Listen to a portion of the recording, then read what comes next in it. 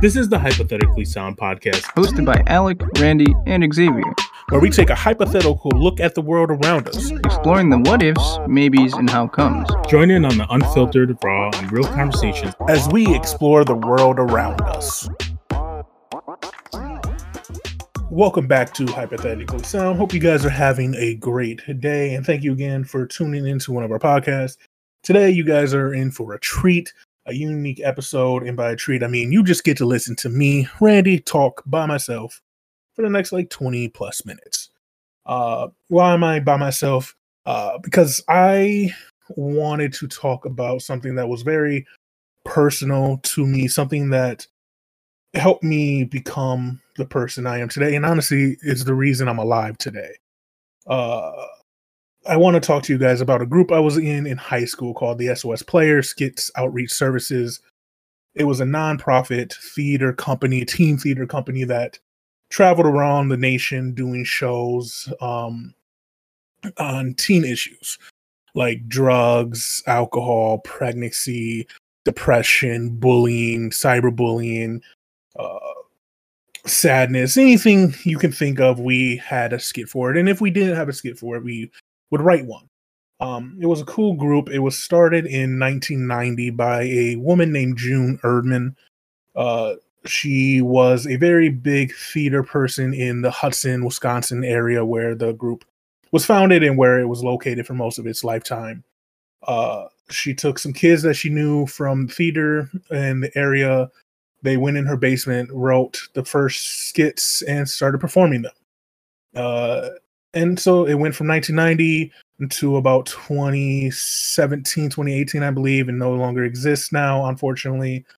But it had a good life. And it was a very unique thing. There are other things like that in Minnesota, but what made ours unique was it was teens talking to teens.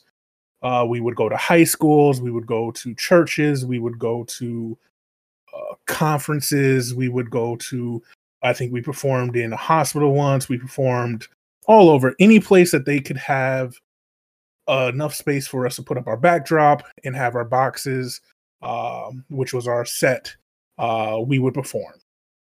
And it was an amazing time of my life.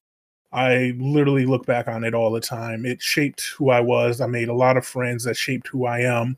A lot of role models who helped me become a better person, a better man. So yeah, I want to let you guys into that part of my life. This is going to be part one of hopefully 3 more episodes, if not more. I have done interviews with some friends who used to be in the group, and I just talked to them about their time in the group, how they felt about it looking back now, what they remember, and things like that. And it was really fun talks. So as long as they give me the green lights, you will be hearing those in the next upcoming weeks. But for now, you get to listen to me talk about my time with the group, some things I was going through when it all started, things I go through now, looking back, how it's shaping me, and things like that. So I hope you guys enjoy, and let's get into it. So, like I said, it started in 1990, and I joined the group in 2006. But we had to back up a little bit. So in 2004, I started high school, freshman, 14-year-old, and I went to Wayzata High School in Minneapolis, or Wayzata, Minnesota, near Minneapolis, Minnesota. And Wayzata was incredible. I remember the first time going and looking at the school, I thought like we went over this little bridge that took you to the land that this high school was on because it had its own land. And I thought it was a mall because it was so big. The school was so big. It was 4 stories, like literally wider than super Walmarts. Each class, so freshman, sophomore, junior, senior, had their own floor, plus gyms, plus they had cafeterias. They had their seniors football field, a junior football field, and then 2 more football fields in like a back area, plus baseball fields, a hockey rink. It was incredible. Nothing I had ever seen at that point in my life, like growing up in Minneapolis. Like the schools there are big, but like the schools in Minneapolis that I was used to looked more like old buildings that were just turned into school. So it was incredible there. I played football. It was fun. I took some really interesting classes, got to experience some really cool things, got to meet new people, new lifestyles. And by what I mean by that is growing up in Minneapolis, like I didn't know a lot of people with a lot of money. Went to Wayzata and everybody had money except for the kids that were bussed in from low income housing or low income places in Minneapolis to go to school there, like myself. And so it was an interesting experience. I was excited to play football there for 4 years because I thought that was going to be my ticket to college because they were the best school in football at the time. They had Marion Barber went there. His younger brother Dominique Barber went there. They had a lot of good kids that went and played D1 football come from that school or D2, and I thought I would be next. I had a really good freshman year playing football. I was really good.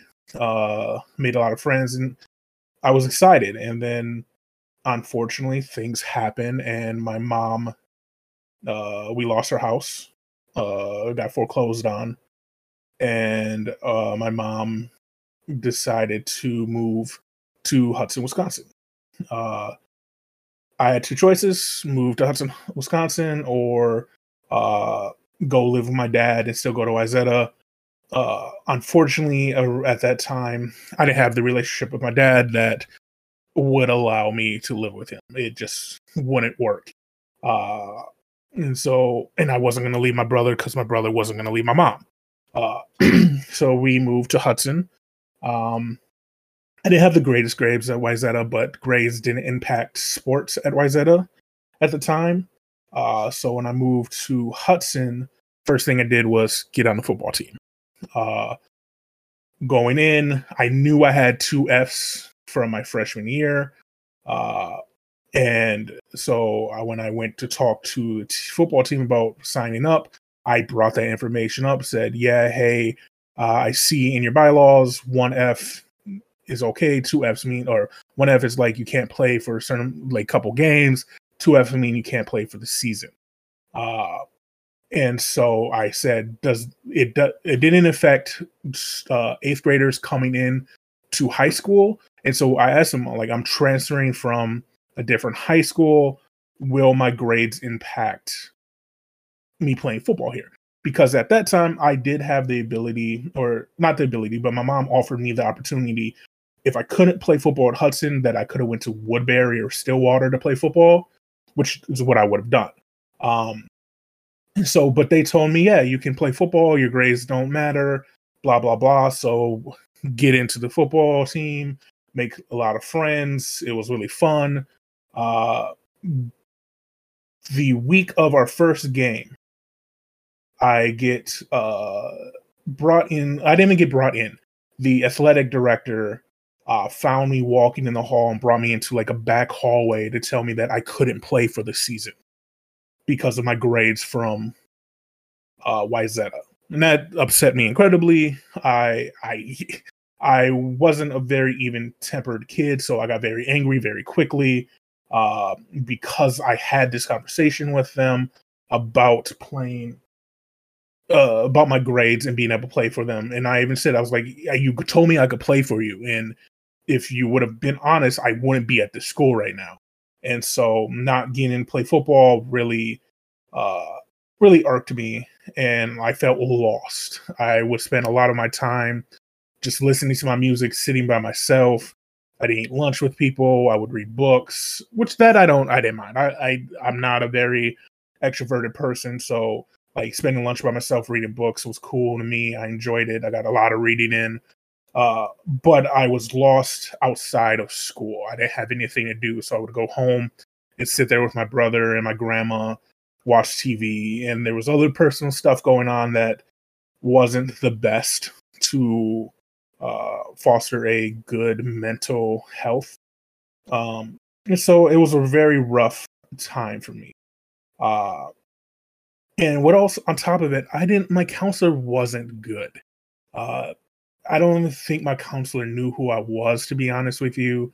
The fact that I failed 2 classes didn't seem to matter to her when I was doing classes. And the reason I say that is because come my senior year, I had to take night school to make up for those failed classes my freshman year because she never set up my classes to make up for. So like I almost didn't graduate high school because those Fs were still there and I never had the credits to make up for them. But so I didn't get to play football that fall, and that spring, so the spring of 06, I started my first acting class. I had a not extra credit, but an extra class slot, and I could take an elective, and everything else was full because, again, my counselor didn't tell me certain things, didn't meet with me, and so I took intro to acting. And it was fun. I enjoyed it a lot. I enjoyed the people I was in the class with. And it was fun. And then summer came. I got back on the football team. I practiced, but then ended up hurting myself and didn't play that fall. But fortunately for me, that fall, the thing that would change the direction of my life happened. SOS Players came and performed at my high school. I got to see the show. I thought it was cool. I thought it was interesting. And one of the girls in it was in my acting classes. And I really enjoyed spending time with her. I thought she was a really cool girl. And being a 16-year-old boy, I wanted to try to date everybody I could. And so, like, I thought, hey, what's an easy way of getting closer to someone? Being a part of stuff they're doing. And so I talked to her, and she told me that SOS Players was having auditions in a couple weeks. And I was like, yeah, I'm going to do that. I'm going to go audition for this thing. What's the worst that happens? I don't get in.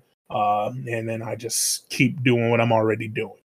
And so one Saturday afternoon when they were having auditions, I was told to be there at 10 to like hang out, see what they were about, and just audition. And so I got there at 10, had my mom drop me off because I didn't have a car at the time.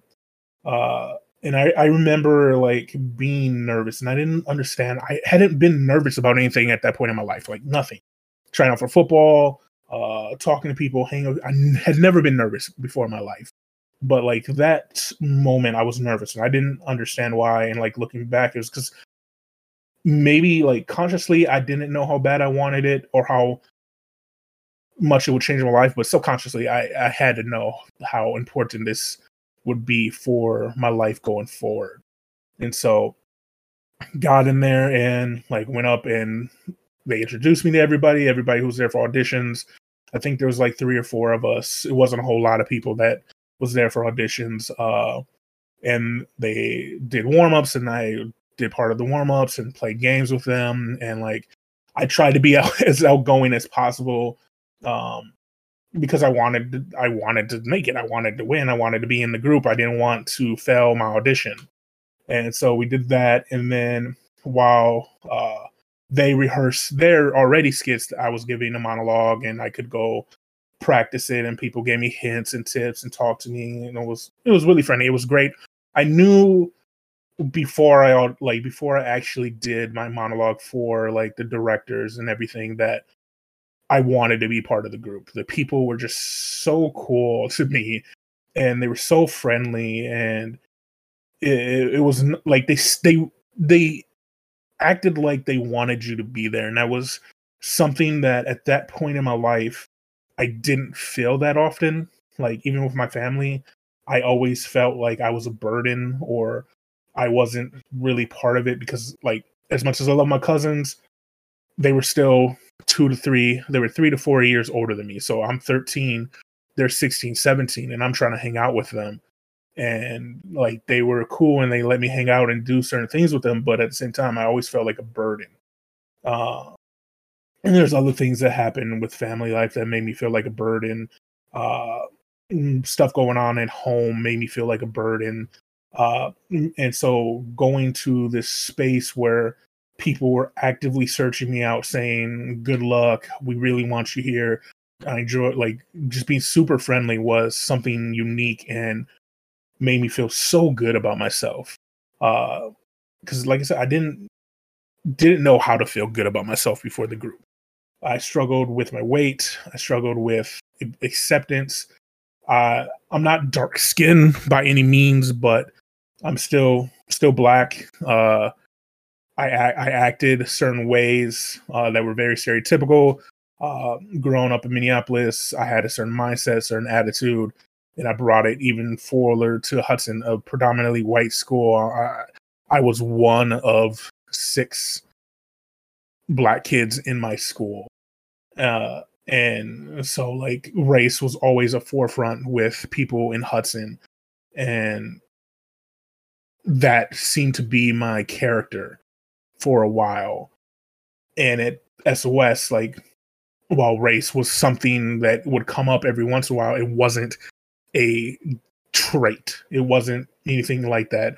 Randy was the trait. My personality, the funny, goofy guy, the loving, caring guy was the trait that people looked at, not my skin color. It wasn't, oh, there's the black kid or there goes Fat Randy. It wasn't. It was just me. I got to be me, and people accepted that, and it was amazing. It honestly was. But anyways, I digress. Got into the monologue, and I was like, yeah, I can do this. I took an intro to acting. I was in my second acting class, so I wasn't shy about acting. I knew how to I didn't know how to act well, but I knew how to read a monologue and perform. And so I wasn't shy about that. I practiced it a lot so I could memorize it. That's one thing I'm very good at, is memorizing, thank God. So it worked out for acting. So I went in there, had the monologue memorized. I performed for Andy, who was the director at the time, Jake, who was an intern at the time, an old intern named Brandon, I believe, was there, so he was sat in, and June Erdman sat in. And so I performed for them, and I thought it went well. They told me I did well. They congratulated me, saying thank you for auditioning, that type of thing. And then I was offered to stay. I could stay for the rest of the day, or I could go. And being like an intro, like that took all my will, like that I had to like audition to be there that early. And so I did leave. But before I left, and one thing that really impacted me and told me that this is a place I wanted to be, June came down as I was sitting outside, like trying to go replay everything in my mind, making sure I didn't mess up, making sure I didn't say anything dumb. Came and talked to me about the group, about like just her feelings about the group, asked me how I felt. And it was just a very open conversation, and it made me feel even more welcome to the group. And she told me I had got in, they were going to let me in. They really enjoyed it, thought I did a really good job, and she was excited for my future with the group and where it can go, where I could go with the group and where the group could take me. And just having that conversation with her was amazing. And like looking back, knowing that that was the last interview she sat in, or audition she sat in on, also touched me, because that means like I was one of the last auditions she saw for SOS Players. And knowing how much the group meant to her and how much it meant to me, it was a bond that I will hold on for forever. So got into the group and started, they had rehearsals every Saturday and every Wednesday, plus shows. So I didn't do shows right away. I wanted to, I had to learn all of the pieces, and that took a month or so, to every Saturday, Wednesday, going, learning the blocking, learning the lines, learning everything, learning just how things work. And then I went on a show just to watch. I got to watch a show from sitting next to Andy, who ran the music, who was our director, and just getting to watch it from like a learning perspective also gave me a new perspective of the group, seeing how they set everything up, how they warmed up for the group, how the actors are doing, seeing the audience. Like from when I first watched it, I was the audience, and now I was watching the audience to see how they reacted to certain things, took mental notes in my head of, well, this worked very well with this group. Maybe it's something I can do, because there was improv and stuff in the group that we could do. So it was an interesting experience getting to watch it. And then I remember my first show was in Minnesota, and I was so excited. I didn't get a lot of roles. I didn't get any starring roles in the first one. I was a friend in a skit we called Pregnancy. I'm pretty sure I just held up a sign in our opening. I think I don't know if I had many lines. I think I was a bully in uh a skit we did that kind of touched on, it was called Bullying, and it was just a skit where like we would bully this kid, girls would bully him, and then like he would reach into a bag like there was a gun, uh and it was just about understanding that you don't know how the things you do is going to impact some person. And this was before school shootings were as dominant as they are now. Like when I was in group from 06 to 08, school shootings still weren't overly dominant in culture. And so like there wasn't a big issue about him reaching in and potentially we didn't say what was in the bag. We never said it was a gun, but it heavily implied that there was a gun in his bag. But anyways, those were the skits I did. And it was fun. It was exciting. Acting gives me this feeling in my stomach that I can't get anywhere else. I am nervous. I am excited. It's just a ball of energy in your stomach, and then like you can't do it. You think you're gonna puke, but soon as your foot touches that stage, it goes away, and you're just clear. There's nothing else. I don't. There's nothing else in your mind but what you're doing, the character you're playing, and it goes for all acting I've done. Like I don't know how many times that I've sat in the backstage like I don't know these lines, and then I get out on stage and it's just there's nothing in my mind anymore. I'm not thinking about the lines. They just come out. I just say them. I do my part. I act, and I love it, and it's a great feeling. And SOS gave me that. I don't know if I would have ever got it without SOS. But so it was crazy being a part of a group that not only changed other people's lives, because it did. Like obviously not every teen is going to, or every person is going to take anything away from a show. But I always had this mindset: if even one person was affected by what we did, we succeeded. If we saved one person from doing drunk driving or doing too many drugs, or if we help one person go get that help, go talk to someone, or help someone grieve, or whatever it was that we helped them, we won that day. And so people would talk to us after shows, people would send us emails and things like that, or find us on Facebook, Twitter, MySpace, everything. And it was a great feeling. But me personally, SOS helped me understand more about myself than even now. I found my first real black role model in SOS. I don't know if I've ever told him that, but when I joined SOS, I told you Brandon, who was a former intern, was there, and he would show up. He was a summer director.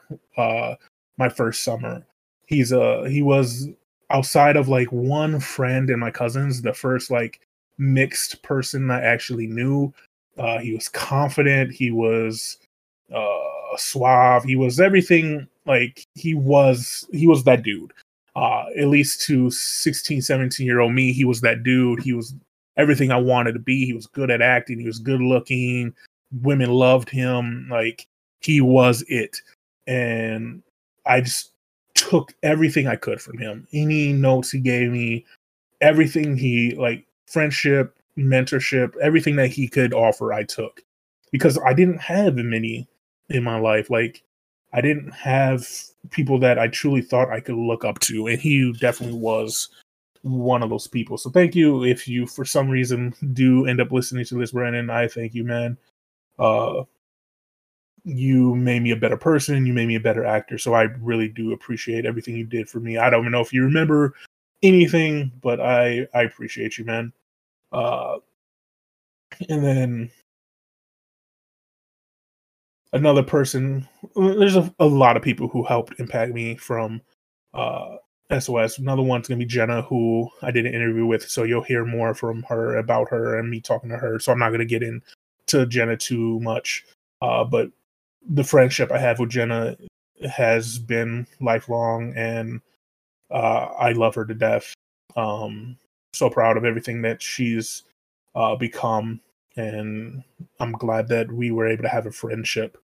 Another person that really helped me become more, to become better, to understand that I could be more, that I could be better, was our director, Andy. Um, Andy really took me under his wing. He was like a big brother to me. He would feed me. He would help me play games with me, just talk to me. I would go over play video games, watch movies at his house. Um, it really was. I think he saw that something to. I needed someone to show me the way life is, the way life could be, and he did that for me. Uh, it's crazy how much of an impact someone can have on your life, and how years can go by without talking, and then you can start talking again, and it's like nothing changed.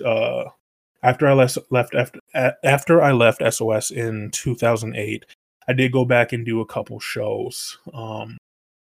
And when I was a freshman in high school, and I think I did one when I was in lacrosse my sophomore year, so 2010, I think was the last time I did a show for SOS.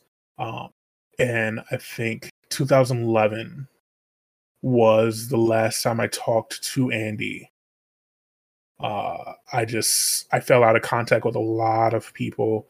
Um, I got into doing my own thing in college. I had that friend group there, and I focused on school, my friends, partying, and forgot about my life before. I don't know. Moved on. Uh, because I was sad that it ended. I was hurt that it ended, and I couldn't keep doing it. And I thought the only way to get over it, get past it, and find another passion was to just leave it all behind. So I really stopped talking to people at a certain point. Um, I didn't talk to Andy, and I just lived my life. And then in 2020, um, a woman reached out to me that I had no clue who it was, and she was just like, "Hey, yeah, do you know Andy Bertram?" I'm like, "Yeah, of course I know Andy." And ended up getting this. She ended up like calling. I gave her my number, and she called me, and then I talked to Andy, and we reconnected. He gave me his number, gave him my number, and like it was just. We don't have like we don't talk daily or anything like that, but every once in a while we'll shoot each other a message. I remember one day I was bowling with my brother Alec. Obviously, you know who Alec is. But I was bowling with Alec, and I was just sitting there, and I just get a text message from Andy that was so heartfelt that legitimately made me cry in a bowling alley, because he just out of nowhere. He was like, "I saw this and it reminded me of you, and I wanted to tell you how proud I am of you." Blah blah blah, all these amazingly touching things, and I was shook to my core, because like you don't get stuff like that very often. Like, who goes out of their way to send you something like just a "I'm proud of you" message? Like, at least in my life, like my mom or dad will say it every once in a while, but like they're your parents, of course they're gonna say it. But like I don't get a message like that from people who aren't family very often, almost never. And so getting that out of nowhere was just amazing, because like life isn't easy. Like obviously it's not easy for anybody, but life for me, in my perspective, is incredibly hard. Uh, like I'm not as successful as I want to be. Like I feel like everything I've done makes me a failure because it's not as good as I think it could be or should be, and I don't know how to fix it half of the time. And I get into my own head, and but messages like that bring you out of it and let you know that, yeah, your work does matter. Things you've done in your life do matter. And so thank you, Andy. Again, I don't know if you'll hear this, but you saved my life. I've told you this multiple times. Like, I'm alive because you took me under your wing. You could have just let me just be another actor in your group.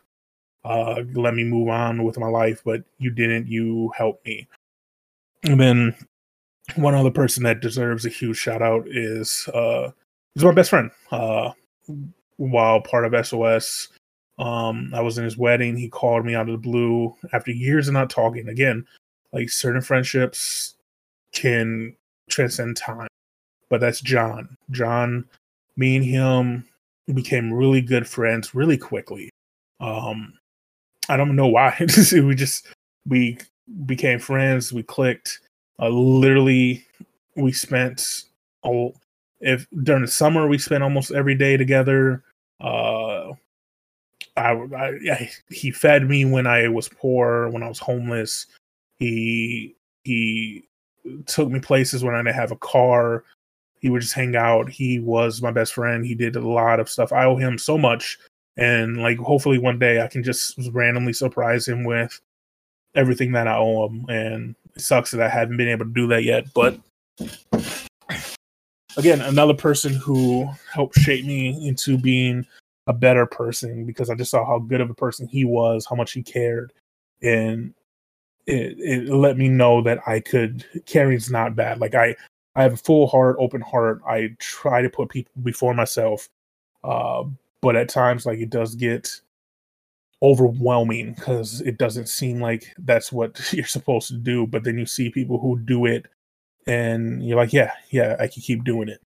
So thank you, John, man. Like, I don't know if I've ever said it again, but thank you very much for everything you've done for my life, man. Again, you're another person that made it so that at 33, I'm still here. So thank you. So yeah, you guys are going to hear a lot of memories, a lot of like things about SOS in future episodes coming up. So I'm trying to not cover the same thing you'll hear multiple times. So I'm just going to go through a couple things that I asked them and just answer them for you guys real quick. Would I do it again? Yes, 100%. I would love to do SOS again. I wouldn't even change anything. I like the way I did it. I thought I did it to the best of my ability. I did a lot of shows. I became a better actor. I became a better man. So yeah, I would 100% do it again. Again, wouldn't change anything. I enjoy it. And then another question I asked them was, did SOS impact how you grew it as an adult? And yeah, SOS was the reason I studied theater in college, the reason I studied ethnic and racial studies in college. I wanted to make an impact the same way SOS did. Throughout my time in college, while I may have not talked to people, SOS was never far from what I was doing to become a better adult. I use SOS principles in a lot of my coursework, a lot of my projects. Even now, I moved down to Arkansas right before the pandemic hit to try to create a group similar to SOS down here in Arkansas. But again, right as we got down here and we were about to start making magic, the pandemic hit. Schools changed how they were running things. And so it kind of fell through, but still working on the idea, still working towards making it a reality. It's a long road. Got to figure out a new way to do it so it works with how the younger generations work today, because it's not the same as how they worked in the 90s or early 2000s. So just got to figure that out. And then last question I asked all of them was, do they have any negative feelings towards SOS looking back? And while there were things that towards the end of it wasn't the greatest, certain people or certain actions done by the company or in the company definitely left sour tastes in my mouth. I don't let the negative feelings overshadow all the good times that I had with the company. I'm sad the way the company ended up folding. I'm sad the way the company ended up working towards the end. It became, and it's like anything, it becomes about the money because you need the money to do the show. But it felt like who SOS was changing to fit what they thought would make money instead of being who we were and using that as a resource to get money. So it's just unfortunate how sometimes the world works. A lot of kids are missing out on, at least in the Hudson area, are missing out on a life-changing opportunity. Kids are missing out on a life-changing opportunity of seeing the show. So yeah, it's definitely sad, but I don't have any regrets. I don't have any overwhelming negative feelings when I look back. Most of my looking back is in pure joy and thankfulness that I was even a part of the company in the first place. But yeah, like I said, more episodes are coming soon.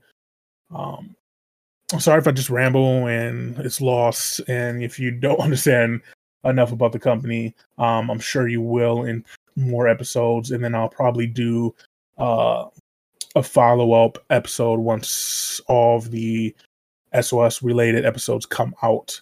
So I just want to thank you guys for taking the time to listen to this episode, listening to me talk for however long this has been. As always, you can find us on all social media sites at hypotheticallysound.com or hypotheticsound.com. You can find us on Twitter, Facebook, Instagram, all of that, Hypothetically Sound, or DM XXVIII, which is DM28, our clothing brand. You can find us on Redbubble under DM28. If you want to support the podcast, if you want to support me and Alec and Xavier, they're great designs. Find us on Podbean or anywhere you listen to podcasts. We're everywhere. So until next time, thank you guys again for taking the time to listen to this episode. I hope you have a wonderful day. Deuces. Thank you for listening to Hypothetically Sound. We hope you enjoyed the episode. All episodes can be found at hypotheticallysound.podbean.com, as well as on Apple, Spotify, and Pandora. For full unedited video versions of the podcast, please visit us at youtube.com/hypotheticallysound.